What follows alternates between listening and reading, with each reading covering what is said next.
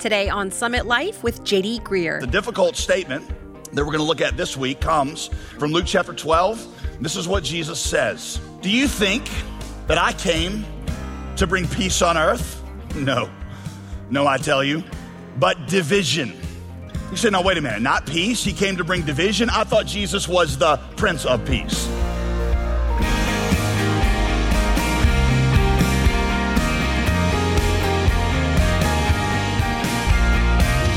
Welcome to Summit Life with JD Greer. I'm Molly Vidovich.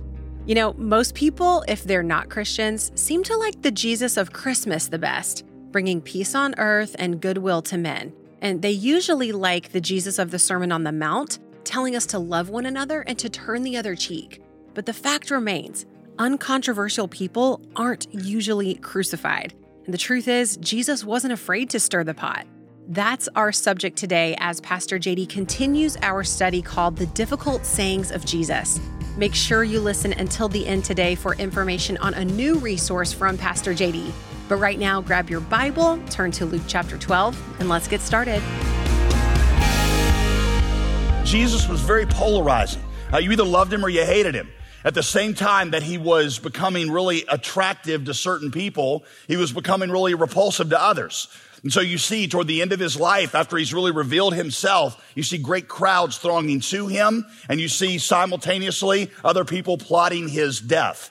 That's how you know, I explained to you, that you've encountered the real Jesus. You either develop feelings of intense love or intense hatred. There's really no middle ground.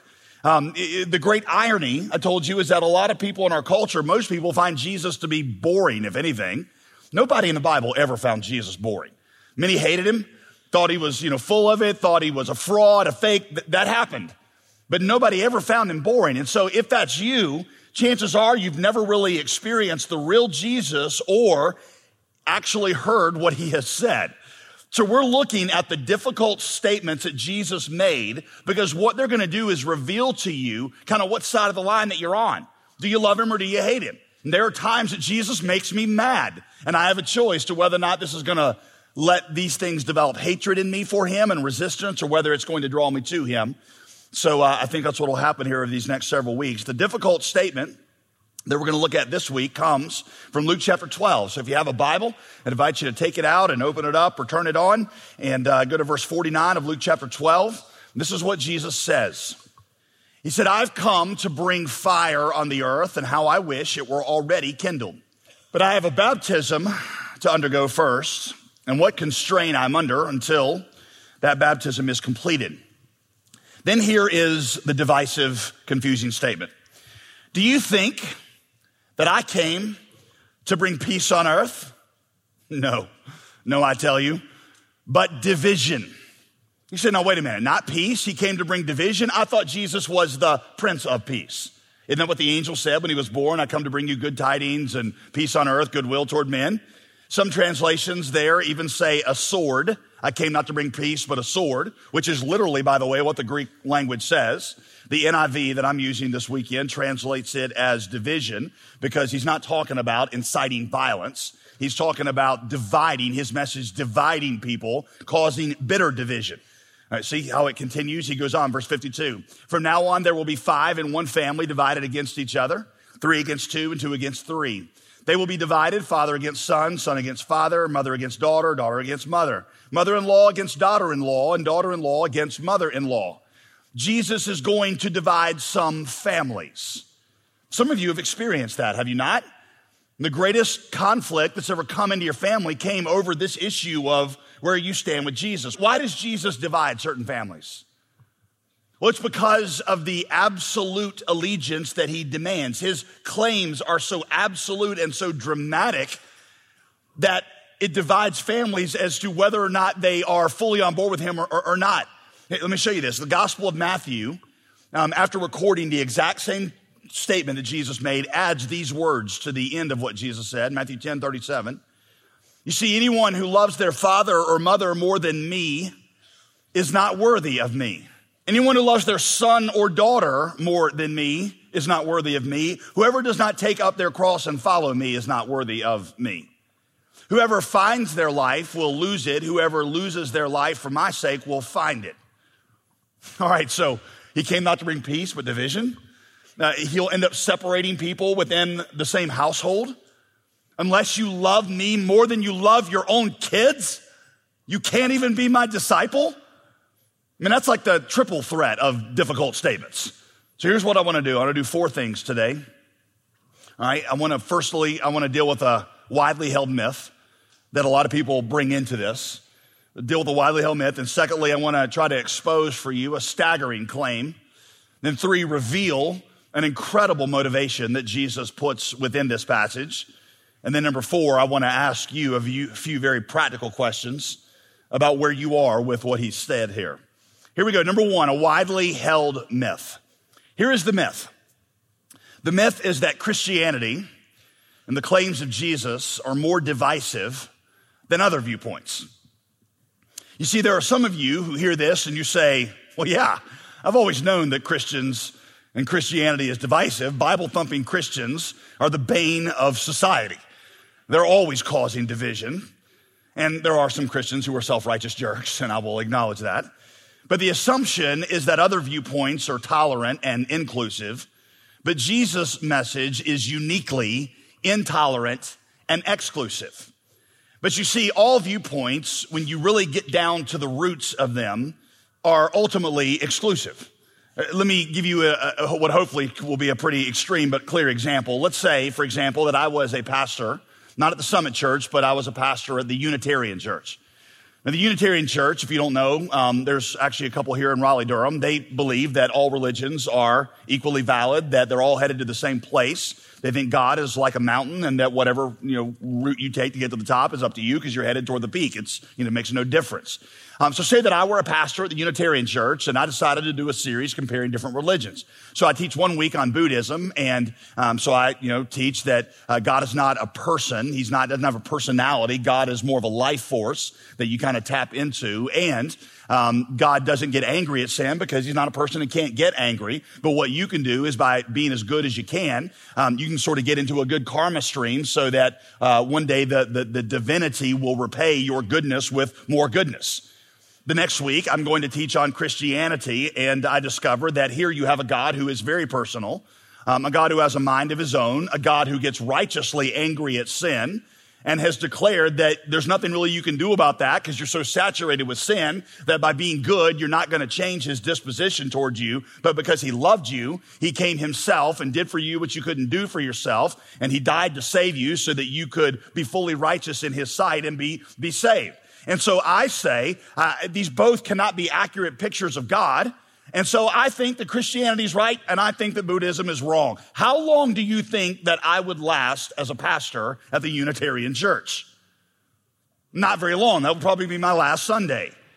You say, well, wait a minute. Maybe both of the viewpoints are true in their own, mystical kind of Obi-Wan Kenobi kind of, way, and maybe it's just different. Well, the problem when you say that is you've just told the Buddhist that his view that you cannot interact with God as a person is wrong because you've got the Christian over here interacting with God as if he's a person and you're allowing him to do that. And you've just told the Christian that his view that we are too sinful to please God is wrong since you're acknowledging that the Buddhist over here, by doing the best that he can get into a good karma stream just through his good works. You're claiming that both of them have found a workable system, but neither of them sees the whole picture of God. And how do you know that? Well, evidently you see the whole picture of God. How do you know that the roads they're on are going up the same mountain? The only way you can make a statement like that is if you got some version of Google Maps where you can see that they're headed to the top of the same mountain. So in other words, you're claiming to see the very thing that you're saying neither of them see, and that's kind of arrogant to me. In fact, it's kind of like hypocritical to deny to other people the very thing you're allowing yourself to do. How do you know that all religions are the same? It's only if you know where they're headed, and that claims a superior knowledge. Or here's the other analogy that I've used with you over the years. It's like this parable that comes out of, I think it comes out of India, of 3 blind men that fall into a pit, and when they fall into a pit, there's an elephant in there. Well, they're blind, so they start feeling around, and one of them grabs a hold of the tusk of the elephant and says, oh, it's a spear. And the other one says, no, because he's touching the abdomen of the elephant. He says, it's a wall. And the other one grabs a hold of the tail and says, no, it's a broom. And the moral of the story is each of them has an incomplete knowledge, and only by humbly putting all of their knowledge together will they get a fuller picture of what the elephant's like. And the moral of the story is That's what each religion is. Each religion sees a different part of God, and only by putting them all together do you get a full picture of God, which is a quaint little parable. But here's the question: who is the only person in the parable who sees the whole elephant? The narrator, you. So you are claiming to see what nobody else can see because they're blind and you have sight. How arrogant. How arrogant that you claim for yourself the one thing you won't let anybody else have, and that is the full and the complete picture. I mean, you see the hypocrisy there? It's exclusive. You've got a view of God and ours does not fit into it. When Jesus came, he claimed to be the full and complete revelation of the one true God. He's either true and accurate when he says that or he's not. All our division comes from the decision that we make about who Jesus is. The Christian says he's God. Because he's God, he gets to make the rules. And because he's God, that means it doesn't matter what I think, doesn't matter what you think. It matters what he says about this. Well, the world says, no, I want to get to make the rules too. So I'm going to exclude Jesus' claims to total lordship. The world, for example, says, you Christians, your views on sex are too narrow. And we say, well, we just believe that Jesus gets to make the rules on all things, including sex. The world has its ways of determining what is right and wrong. They just don't like our ways. And so they exclude our ways of determining what is right. Romans chapter 1 says that all of our division and conflict comes from this one question. Is God in charge of our lives, or are we in charge? Does he get to make the rules, or do we get to make the rules? Either way that you answer that question, you exclude the other answer. That's why when I'm talking to a person who tells me that my views of morality or whatever are way too narrow, that what I usually, and this happened just last week, I usually ask them, I say, okay, are you saying that my interpretation of Jesus' statements is too narrow and I'm wrong about my interpretation? Or are you saying that Jesus' claims to lordship are invalid? Because that's a very important distinction. If you question my interpretation of what he said, yeah, I invite you to read the Bible and figure it out on your own. But if the question is he Lord or not, you've got to answer that question, because if he's Lord, then that means that he gets to decide what is right and wrong in your life and you don't. And see, there's a lot of people that are not willing to go there. They don't want to give up any lordship over their lives. They want to help make the rules too. So you need to ask yourself, if you've got a problem, is my problem with the fact that there is a Jesus who said, I'm in charge, I get to make the rules? Because he's either Lord of everything that he says, or he's not Lord at all. There is no middle ground. So see, it is a myth to say that Christianity is unusually exclusive. The truth is that all claims to lordship are exclusive. And you got to decide, is he Lord or is he not? If he is Lord, he has total authority. If he's not Lord, then you are free to make whatever decisions you want to make about your life and what's right and what's wrong. You're listening to Summit Life with J.D. Greer. For more information about this ministry, visit jdgreer.com. Before we dive back into today's message, I want to let you know about a free resource that's available to you 24/7. It's a podcast called Ask Me Anything. And on this program, Pastor JD takes your toughest questions and answers them in about 10 minutes. So whether you're struggling with doubt and confusion or just looking for some practical wisdom on hot topics, Ask Me Anything is the perfect resource for you. You can listen to this podcast on your morning commute, during your afternoon workout, or anytime you want to hear honest questions and quick answers from Pastor JD. To access the Ask Me Anything podcast, visit jdgreer.com/podcasts or search for it on your favorite podcast platform. Don't miss out on this fantastic resource. Now let's get back to today's teaching with Pastor JD Greer here on Summit Life. Here's number 2, a staggering claim. A staggering claim. Verse 37, anyone who loves their father or mother more than me is not worthy of me. Anyone who loves their son or daughter more than me is not worthy of me. This statement is staggering for 2 reasons. All right, the second one's the more obvious one, so let me do the first one. First one first. Here's why it's staggering. Jesus puts himself right at the center of our faith. He does not say, notice, he does not say here, love and obey God. He says, love and obey me. That makes Jesus unlike every other religious leader. I mean, I'm your pastor, right? So that means in many ways I'm your religious leader. Imagine if I said that. I mean, if you're sitting here, I'm like, hey, unless you love and obey me more than anything, if you love your son or daughter more than me, you are not worthy to sit in here and listen to me teach. If any religious leader ever says that, you should stand up immediately. You should walk out. Do not pass go. Do not collect 200. You just get out, because shortly after that, the Kool-Aid distribution happens and you don't want to be there for that part of the service, right? Yet that's exactly what Jesus said. Other great religious leaders in the world never said that. Muhammad never said that. Muhammad said, love and obey God. Buddha never said that. Great Christian leaders have never said that. John the Baptist, the greatest prophet to ever lived, Jesus said. John the Baptist said, hey, he's got to increase. God's got to increase. I've got to decrease. George Whitefield, one of the leaders of the Great Awakening, said, may the name of Whitefield perish from the earth so that nobody ever remembers it. And may the name of Jesus grow brighter. They were all like, love and obey God. Don't put the focus on me. Jesus, by contrast, always wanted to talk about himself. And you need to grapple with that. He didn't tell people love and follow God. He said love and follow me. And unless you love me more than you love everything else, you can't really follow me, which means that he's either the worst cult leader ever, or he's something different than every other religious leader. And that is, he is God himself, the object of our faith. You see, this is a staggering claim.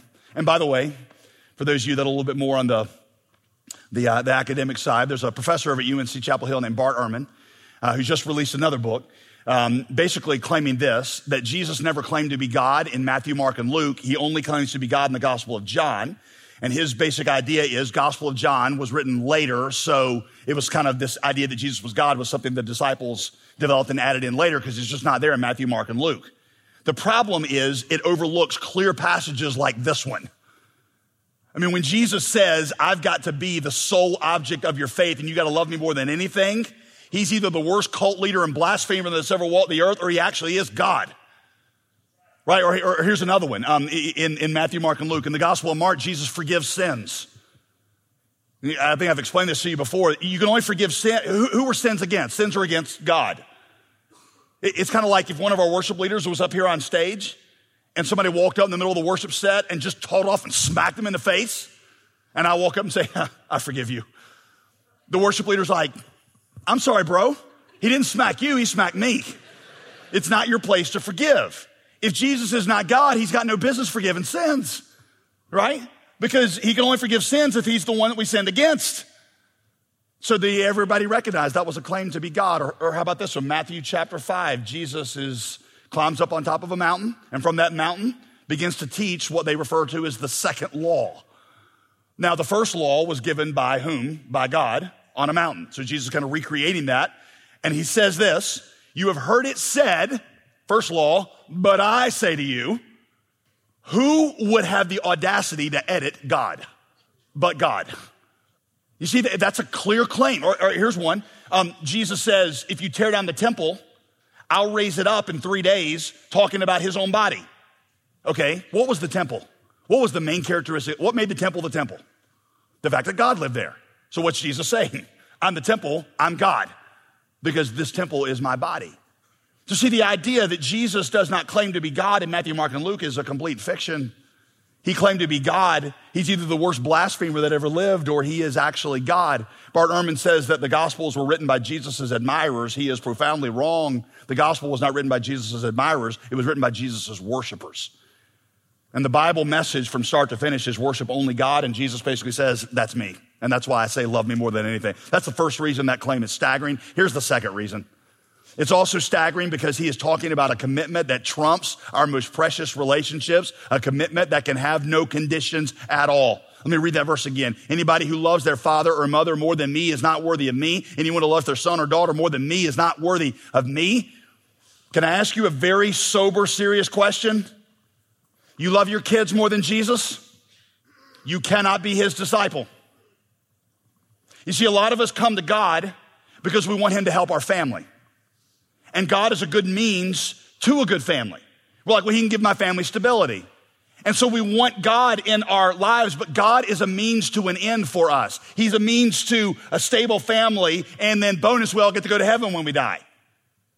Jesus will not be a means to anything else. Here's a question. Are you teaching your kids to obey Jesus more than you? I try to teach my kids, hey, it's not what daddy and mommy want from your life. It's what Jesus wants from your life. And if what Jesus wants from your life turns out to be different than what mommy and daddy want from your life, you need to obey Jesus. You see, the Christian world is filled, and sometimes I fear even our church is filled with parents who don't want their kids to really obey God. What they're interested in is God helping their kids not have sex during high school and not be on drugs. And that's why when they get to college and they start thinking about where they want to live and they start saying things like, maybe I want to go to the mission field, the parent steps in and says no. Because it's never been about you obeying Jesus. It's been about me using Jesus to get the kind of kids that I want. Parents, listen to this. Jesus says to your kids and to you, I am telling your kids to love me more than they love you. And that if I tell them to do something that you don't agree with, I am telling them to defy you and obey me. Does that make you hate Jesus? See, if so, maybe for the first time, you're actually considering what he actually says about lordship. You teaching your kids to love Jesus, to give him their loyalty more than you. Where are you directing their loyalty and love? First to you or first to him? Where are you directing their priorities? Look at your family schedule. Does your family schedule indicate that your kids, it's about them becoming, responsible men and women that go to college, make lots of money? Is that kind of if I looked at your schedule, is that the trajectory, or is it like, nope? I can tell that their whole focus is teaching them to love and know Jesus. Now, I do not want any of this to imply that coming to Jesus gives you some kind of brazen, unloving attitude towards your family. People who come to Jesus invariably become better husbands, better mothers, better wives, better children. Why? Because Jesus teaches you to love and lay down your lives for those people. I'm just saying that for many of us, our kids and our families have become idols that we put ahead even of God. Your kids are good things that become God things that then turn into bad things. Because an idol is rarely something bad in and of itself. An idol is something good that you always just give too much and weight upon. And many of us are basically using Jesus as to get a good family, which is the ultimate thing for us, and Jesus will not be used as a means to anything else. A convicting thought to end on today. I pray that I'm teaching my own children to love the Lord and obey him even over my own desires for them. You're listening to Summit Life with Pastor J.D. Greer. And if you missed any of the previous messages in this series called The Difficult Sayings of Jesus, you can catch up for free at jdgreer.com. Not long ago, I got the chance to sit down with Pastor JD to ask him about our newest premium resource, which is unlike anything we've ever created before. And here's what he had to say. Yeah, we recommend a lot of books here. I'm a big bibliophile. I love to read. But there's a lot of people that, while they enjoy reading, they need a tool that will help them keep the gospel in front of them. Right. And sometimes we get them to memorize scripture, but we produce something that is like a daily, think of it almost like a little flip calendar that's going to have on it. It's going to have a scripture passage. It's also going to have like a kind of a major thought, a gospel thought. For example, God doesn't need anything from you. And it's going to, something that will get your attention, something that will arrest the way that you're thinking and give you something to meditate on throughout the day. It's going to have little insights into what you're reading in the Gospels, in these chapters that you go to. Years ago, I read this thing called the Gospel Prayer, where it was a way that every day I could pray the gospel into my heart to begin my day. This takes the elements of that gospel prayer, and it just stretches them out and couples them with key insights, key passages. We would love to give you one of those. It's our gift for you becoming a gospel partner or just supporting us. If you'll reach out to us at jdgreer.com, we'd love to start a conversation with you, and we'd love to have you as a part of the team. You can get your copy of the new Gospel Flipbook today with your gift of $35 or more to support this ministry. To donate, call us anytime at 866-335-5220 or visit us online at jdgreer.com. That's jdgreer.com. As always, we are so incredibly appreciative of each and every one of our supporters. I'm Molly Vidovich. Be sure to tune in next time as we learn more about what it really means to follow Christ. See you Wednesday for Summit Life with J.D. Greer.